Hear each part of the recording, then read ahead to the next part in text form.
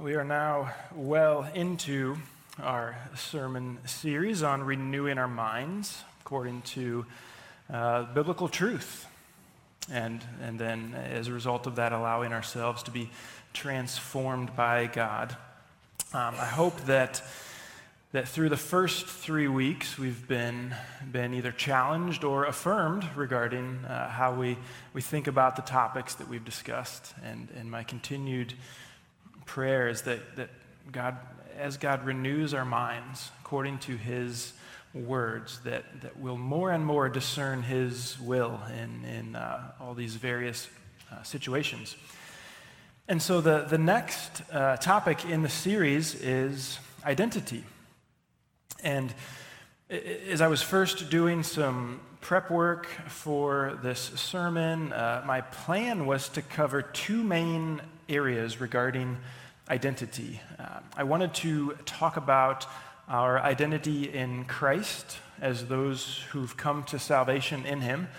And I also wanted to talk about our identity as it pertains to the understanding of gender and biological sex, something that is discussed heavily in our society today. And I had thought that I might be able to cover both of those in a single sermon, maybe a little ambitious. But as I was studying, outlining, discussing things with Pastor Tim, it just became evident that each of those aspects of identity could be and probably should be its own sermon. It could probably each be their own sermon series, for that matter. And so instead of trying to cover them both at once, I'm going to split that up into two separate sermons. So we'll talk about our identity in Christ today, and then next week we'll look at gender and biological sex. So as we start in today's topic, I want you to think about a situation in which you meet someone for the very first time. And for this exercise, let's assume that you're meeting them in a fairly neutral location. So like on an airplane or in a line at an amusement park or waiting for a table at a restaurant, somewhere where it doesn't really tell a whole lot about who you are just based on the context. When you first meet someone and are getting to know each other, what are the first things that you usually say about yourself to help identify yourself? I mean, this is an introvert's most favorite situation, right? Where you essentially have to answer the question, who are you, to a perfect stranger. If you're an introvert, you know what I'm talking about. But in those moments, introvert or extrovert, one of the ways that we typically describe ourselves is by what we do, right? Isn't that one of the places we normally go? Now, it could be an occupation. We describe ourselves in that way. It could be our role within a family. It could be saying what grade we are in at school or what major we are studying in college. It could be saying that we are retired, kind of say, well, this is what I used to do, and now I'm retired.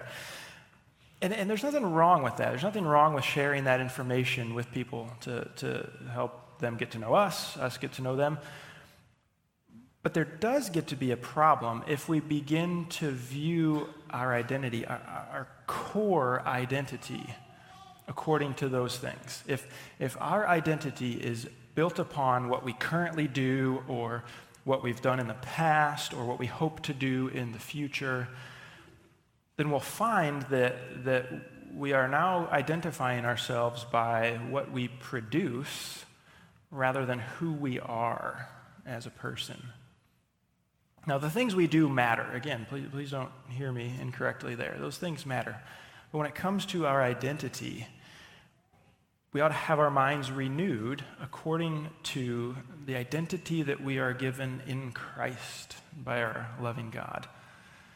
That's an identity which is lasting and firm, and we'll talk about that this morning. That it's also an identity that brings fulfillment and brings it where all those other identities can't do it. So as we strive to do that this morning, again, let's consider not what we've done in the past, not what we do in the present, or what we hope to do in the future. Instead, we want to consider who we were in the past, who we are in the present and who we will be in the future, and all of that based on Christ's work in our lives.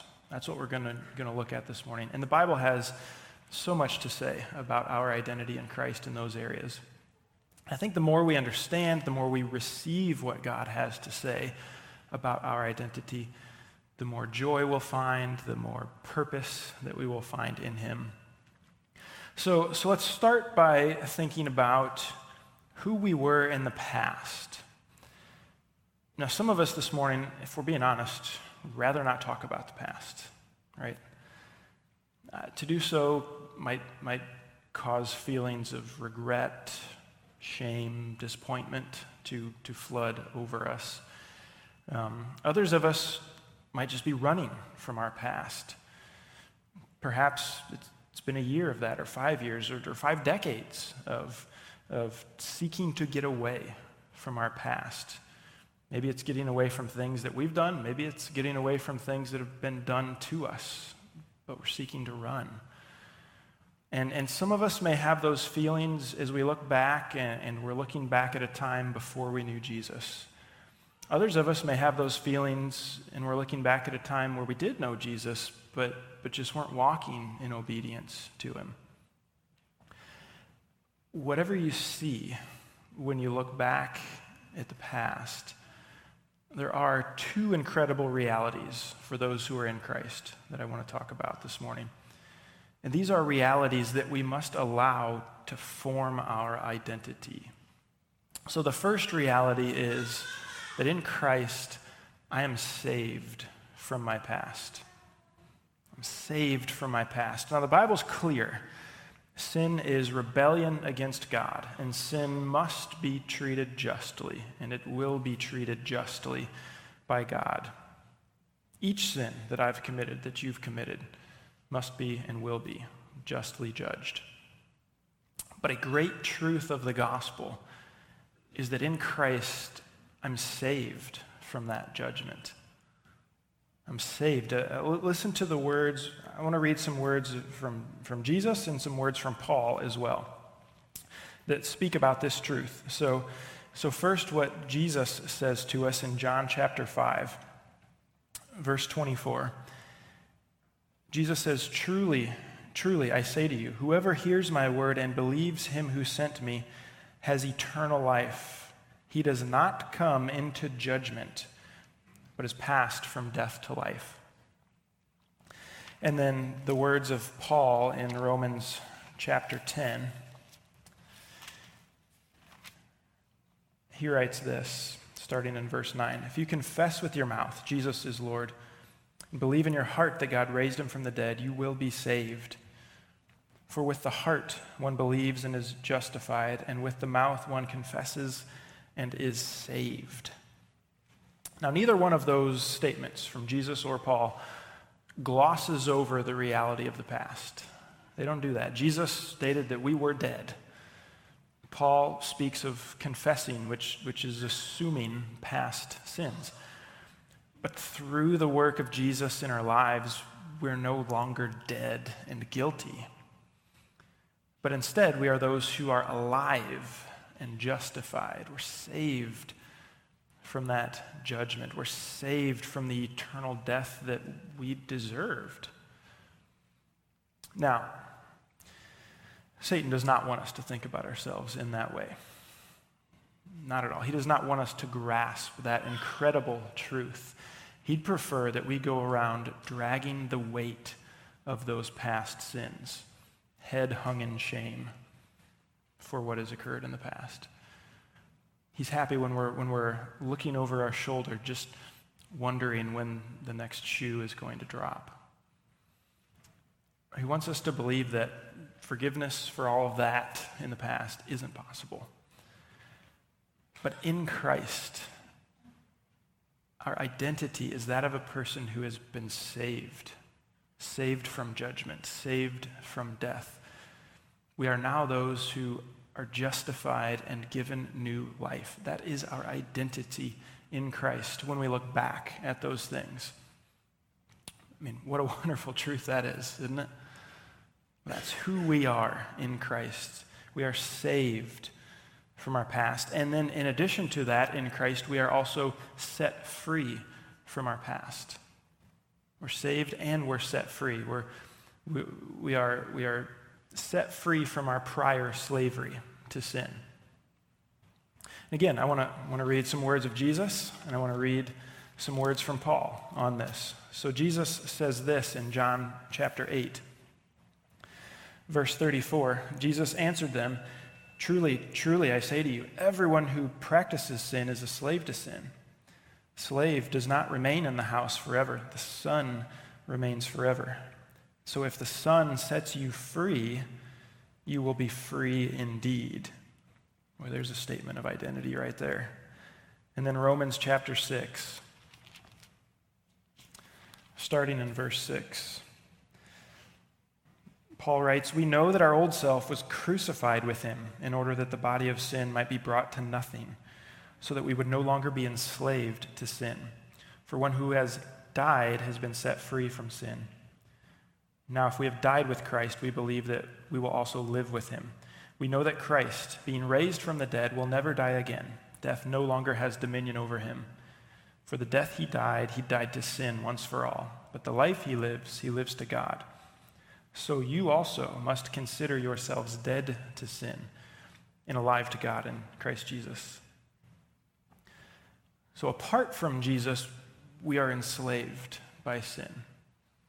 We are held captive by our sinful nature. That's who we are apart from him. Perhaps when we look back over our lives, we can see that. Maybe we look back on our lives and know that, man, I was set free by Jesus, but I wasn't living in that freedom. I wasn't walking as someone who was set free. I continued to practice sin and act like I was enslaved by sin in the midst of my freedom. In either case, we have to renew our minds regarding the identity that we are people who are set free from sin in Christ. That's who we are in him. Sin and consequently death have no dominion over us. No dominion over us. We're set free from the bonds of our past, and we are also set free from the identity of our past. And those are both important, right? Set free from our bonds and set free from our identity of our past. And I want to recognize the difficulty of viewing ourselves correctly as it pertains to our past. People around us, or maybe even we ourselves, might ground our identity in the past, who we were in the past, what we've done in the past. That might be what defines us in our own eyes or in the eyes of other people. Jesus says, no, I've set you free, and so you are free indeed. That's how Jesus responds. I mean, the old self has been crucified. It's been buried in the ground. We ought to leave it there. It's been buried. We ought to live in the freedom of Jesus, and it starts by this renewal of the mind. It starts by recognizing our identity as sons and daughters who've been set free. That's who we are. Even if somebody else doesn't view us that way, even if we have trouble viewing ourselves that way, we are set free in Christ. So our past is not who we are. Because of Jesus, we're set free from that. I mean, this is incredible. This is why I didn't just want to gloss over things too fast this morning, because these truths are amazing, especially when we think about our identity being grounded in them. And yet there's more. I mean, that's only just pertaining to the past, right? Our identity in Christ speaks to that, but it also speaks to the present, who we are here and now. And I'm just going to touch on 4 different ones this morning. This is just the beginning of the list in a lot of ways. There's so many more that we could spend time talking about. But I think these 4 are really, really good. And so we're going to talk about these. First, because of Christ, I am now chosen. I'm chosen. We love to be chosen, don't we? I like to be chosen. I'm assuming that you do too. And I mean, whether that's chosen by our spouse or whether it's chosen by our boss for a prestigious assignment or just chosen in gym class to be on the team. I mean, we like to be chosen. And the other side of that, we know the pain of not being chosen, of someone else being picked instead of us. For those of us who've experienced salvation in Jesus, it means that Jesus looked upon us. He saw us as we were, and he chose us. He chose us, and because he chose us, we're his. There's a passage in 1 Peter that speaks so well to this. So let me read in 1 Peter chapter 2. And I'll start in verse 9. It says, "But you are a chosen race, a royal priesthood, a holy nation, a people for his own possession, that you may proclaim the excellencies of him who called you out of darkness into his marvelous light. Once you were not a people, but now you are God's people. Once you had not received mercy, but now you have received mercy." Now, Peter's writing these verses to an entire group of people being chosen by God, but the reality applies to individuals as well. It ought to be difficult for us to read those verses and still come away feeling devalued or feeling unwanted. It doesn't matter who has rejected us in this life or why they've rejected us or how many times they've rejected us. God chose us. In Christ, God chose us. He chose you. He chose me. We are his people, as Peter says. We're his. And we ought to let the goodness of that reality wash over us. I am, you are chosen by God. He's chose us. We're also reconciled to God in Jesus. When we look back at who we were prior to Jesus, our sin fractured our relationship with God. I mean, the Garden of Eden is such a tangible picture of that. Adam and Eve walking with God, and then sin enters the picture, and you can see the separation in their relationship in so many ways. Adam and Eve hide. They have to leave the garden. I mean, we see it there. Our identity used to be someone who had that fractured relationship with God. And not just that, we were opposed to God, enemies even, the Bible talks about. Not exactly a harmonious relationship, right? But in Christ, that has changed. Romans chapter 5 says this, verse 10, "For if while we were enemies, we were reconciled to God by the death of his Son, much more, now that we are reconciled, shall we be saved by his life. More than that, we also rejoice in God through our Lord Jesus Christ, through whom we have now received reconciliation." We were created to live in right relationship with God. We get that picture in Genesis as well. And not only were we created for it, but God desires that with us, and even if we don't recognize it, we desire that with him too. We desire to be in right relationship with God. We long for it. And through our Lord Jesus Christ, we can have it. We can have that right relationship with God. We are reconciled to God through him. If you've ever been in the same room with someone whom you have a broken relationship, you know the feelings that are present there, don't we? Tension, anxiety, anger, uncertainty. I mean, your blood pressure might be rising as I say that if you're thinking of a specific situation, right? When we are reconciled to God, those are not the things that are present in our relationship with him. Instead, we can approach him with joy and peace and confidence. That's who we are in Christ. We can look forward to being in his presence. We can enjoy that rather than dread it. And it's all accomplished in Christ. Our relationship with God has been made whole because of Jesus. So my identity, your identity in Christ, is that of someone who has a right relationship with God. It's been reconciled. There's more. I feel like I'm just backing the dump truck up today and piling it all on, but it's good stuff. We're chosen, reconciled. In Jesus, we're also a new creation. New creation. So we're not only saved from our past, we're not only set free from our past, we are brand new in Jesus. Paul says in 2 Corinthians that in Christ we're a new creation. The old has passed away. The new has come. We're no longer that old person that we look back and see in our past.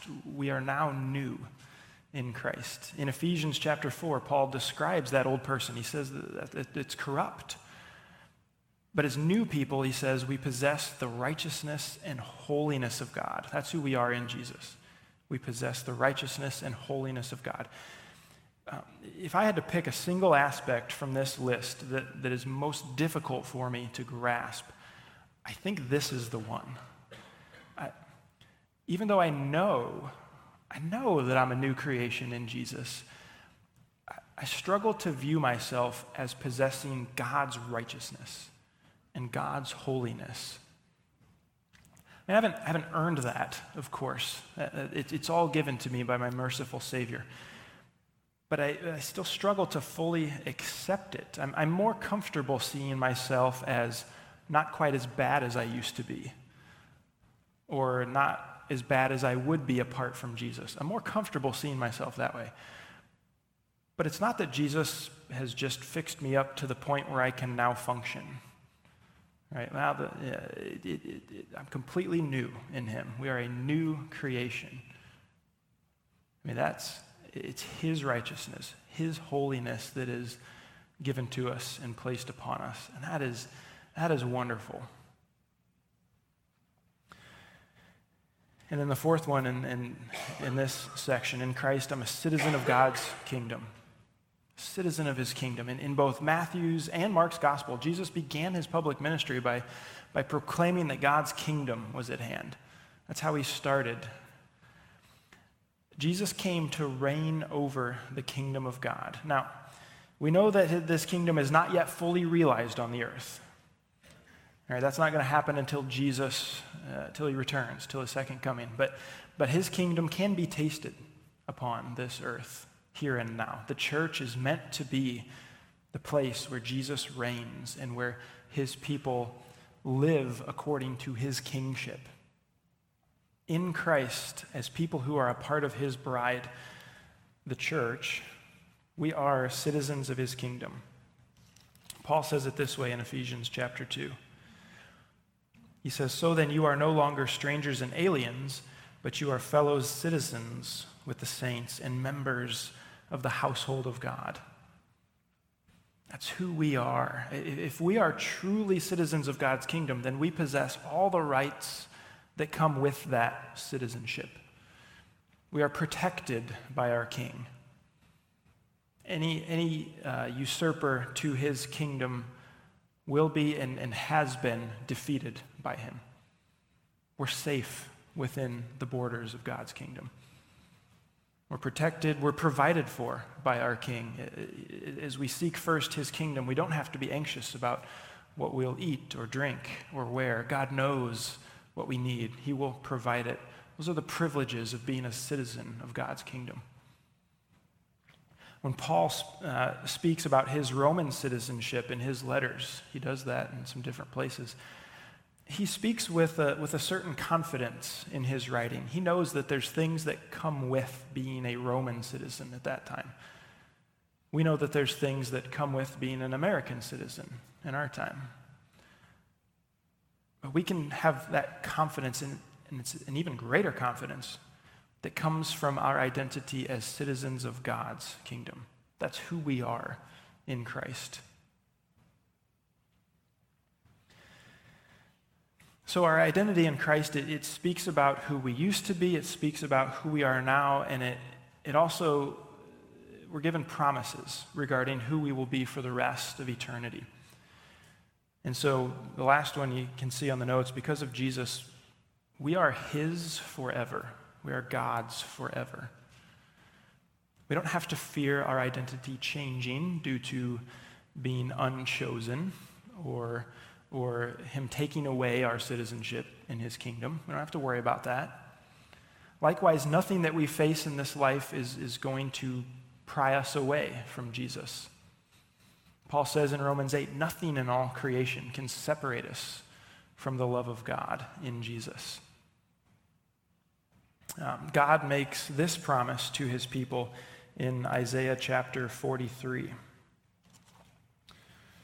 In verse 2, he says this. He says, when you pass through the waters, I will be with you. And through the rivers, they shall not overwhelm you. When you walk through the fire, you shall not be burned, and the flame shall not consume you. Jesus speaks along these lines in John chapter 10.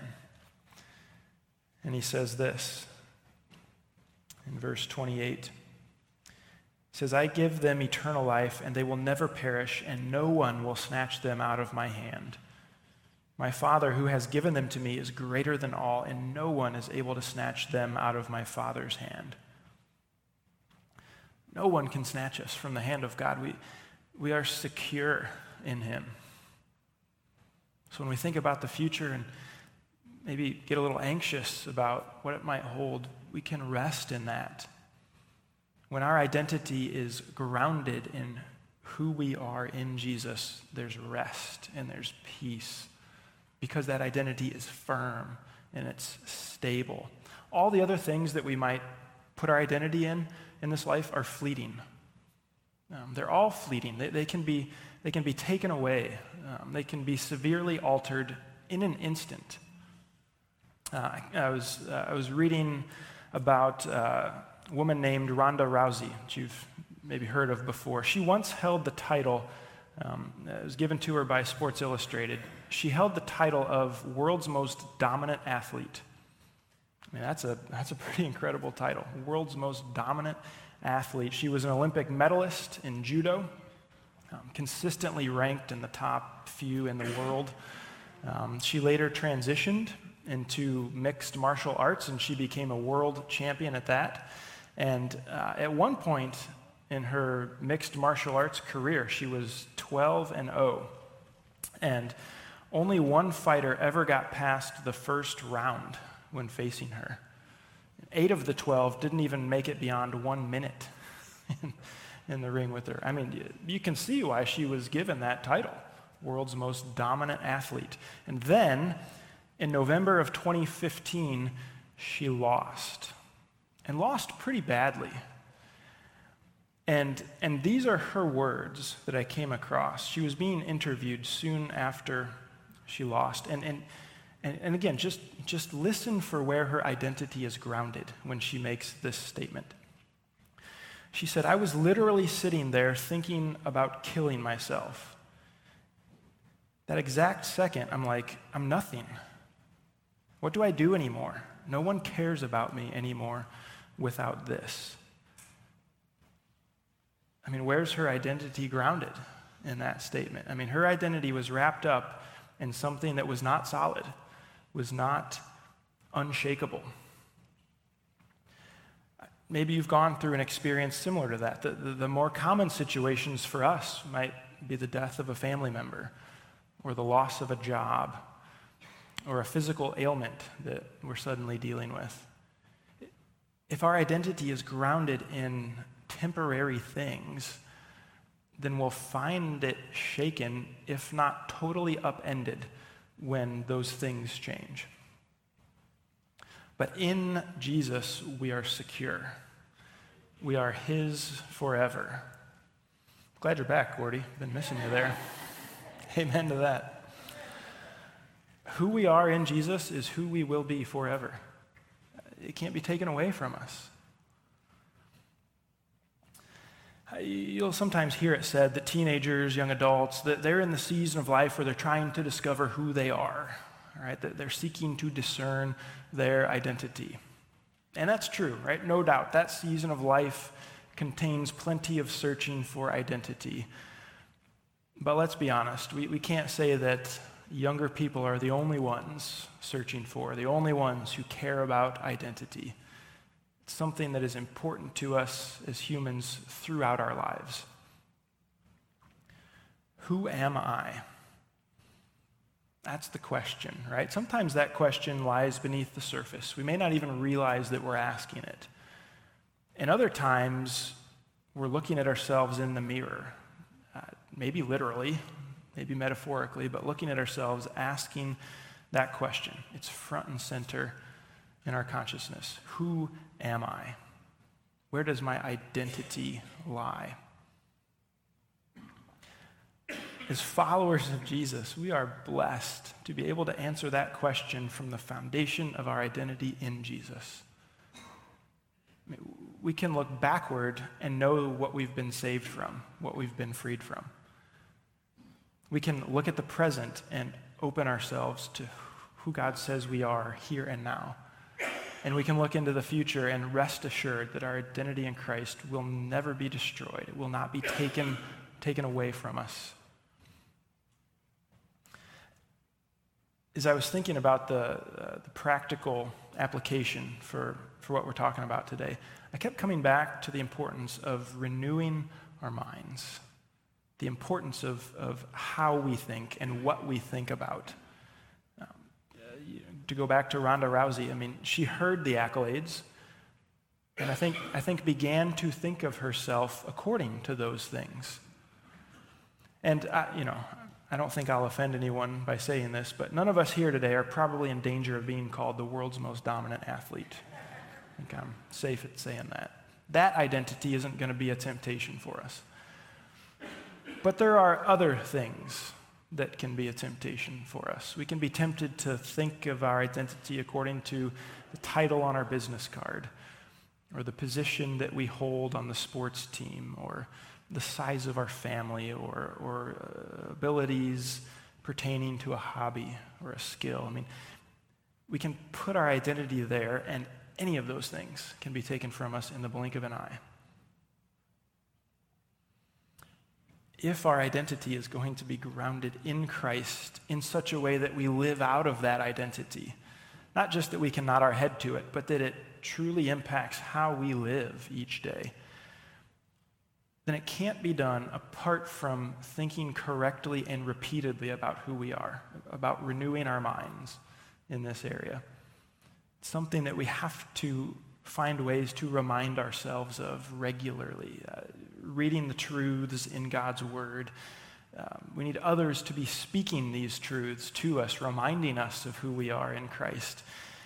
Maybe need to write them down in a list. Maybe there's a couple that we struggle to remember, and we need to have them on us always so that when Satan comes at us and we're tempted to waver in that identity, we can pull it out and remember who we are in Christ Jesus. We can respond to him with that confidence. The more we think on these things, these wonderful outcomes of God's work in our life through Jesus, the more we think on them, the more we will find our minds being renewed. I'm confident in that. And the more that our minds are renewed, the more we will be transformed into a person whose identity is firmly grounded in who we are in Christ. It'll impact how we live. It won't just be how we see ourselves. It'll impact how we live each and every day when it's coming from that firm foundation in Christ. But again, it goes back to renewing our minds. How are we thinking about ourselves? Let's stand together in prayer. We need God's help in this. There's so much temptation to ground our identity in so many different areas. Let's come before God and ask him to renew our minds in this way. Father, we come before you and we give you the praise and the glory for your work. I mean, everything that we've talked about this morning is because of you. All of it is true because of your work in our lives. And so we recognize that, and we're so grateful for it. God, would you help me and help all of us to remember these things, to not view ourselves in the ways that Satan might tempt us to not view ourselves according to fleeting things, but to remember who we are in you because of you. I'm thankful, God, that there's such peace. There's calmness there. There's certainty there. There's rest. I give you praise for that, God. For all of us, help us to remember these things. Help us to remind one another of these things. God, if I'm putting my identity somewhere where I shouldn't, bring someone to me to help remind me of who I am in you. God, give me that wisdom to see that in somebody else, and the courage to bring that up for them. God, we're so thankful that we are new in you. We're chosen, we're citizens, we're secure in you. God, may that inform everything that we do. May it inform how we think, but may it inform how we speak, how we act, everything about us. God, we give you the praise this morning. Again, it's all because of your work in our lives, and we're so grateful for it. We pray it in your name. Amen.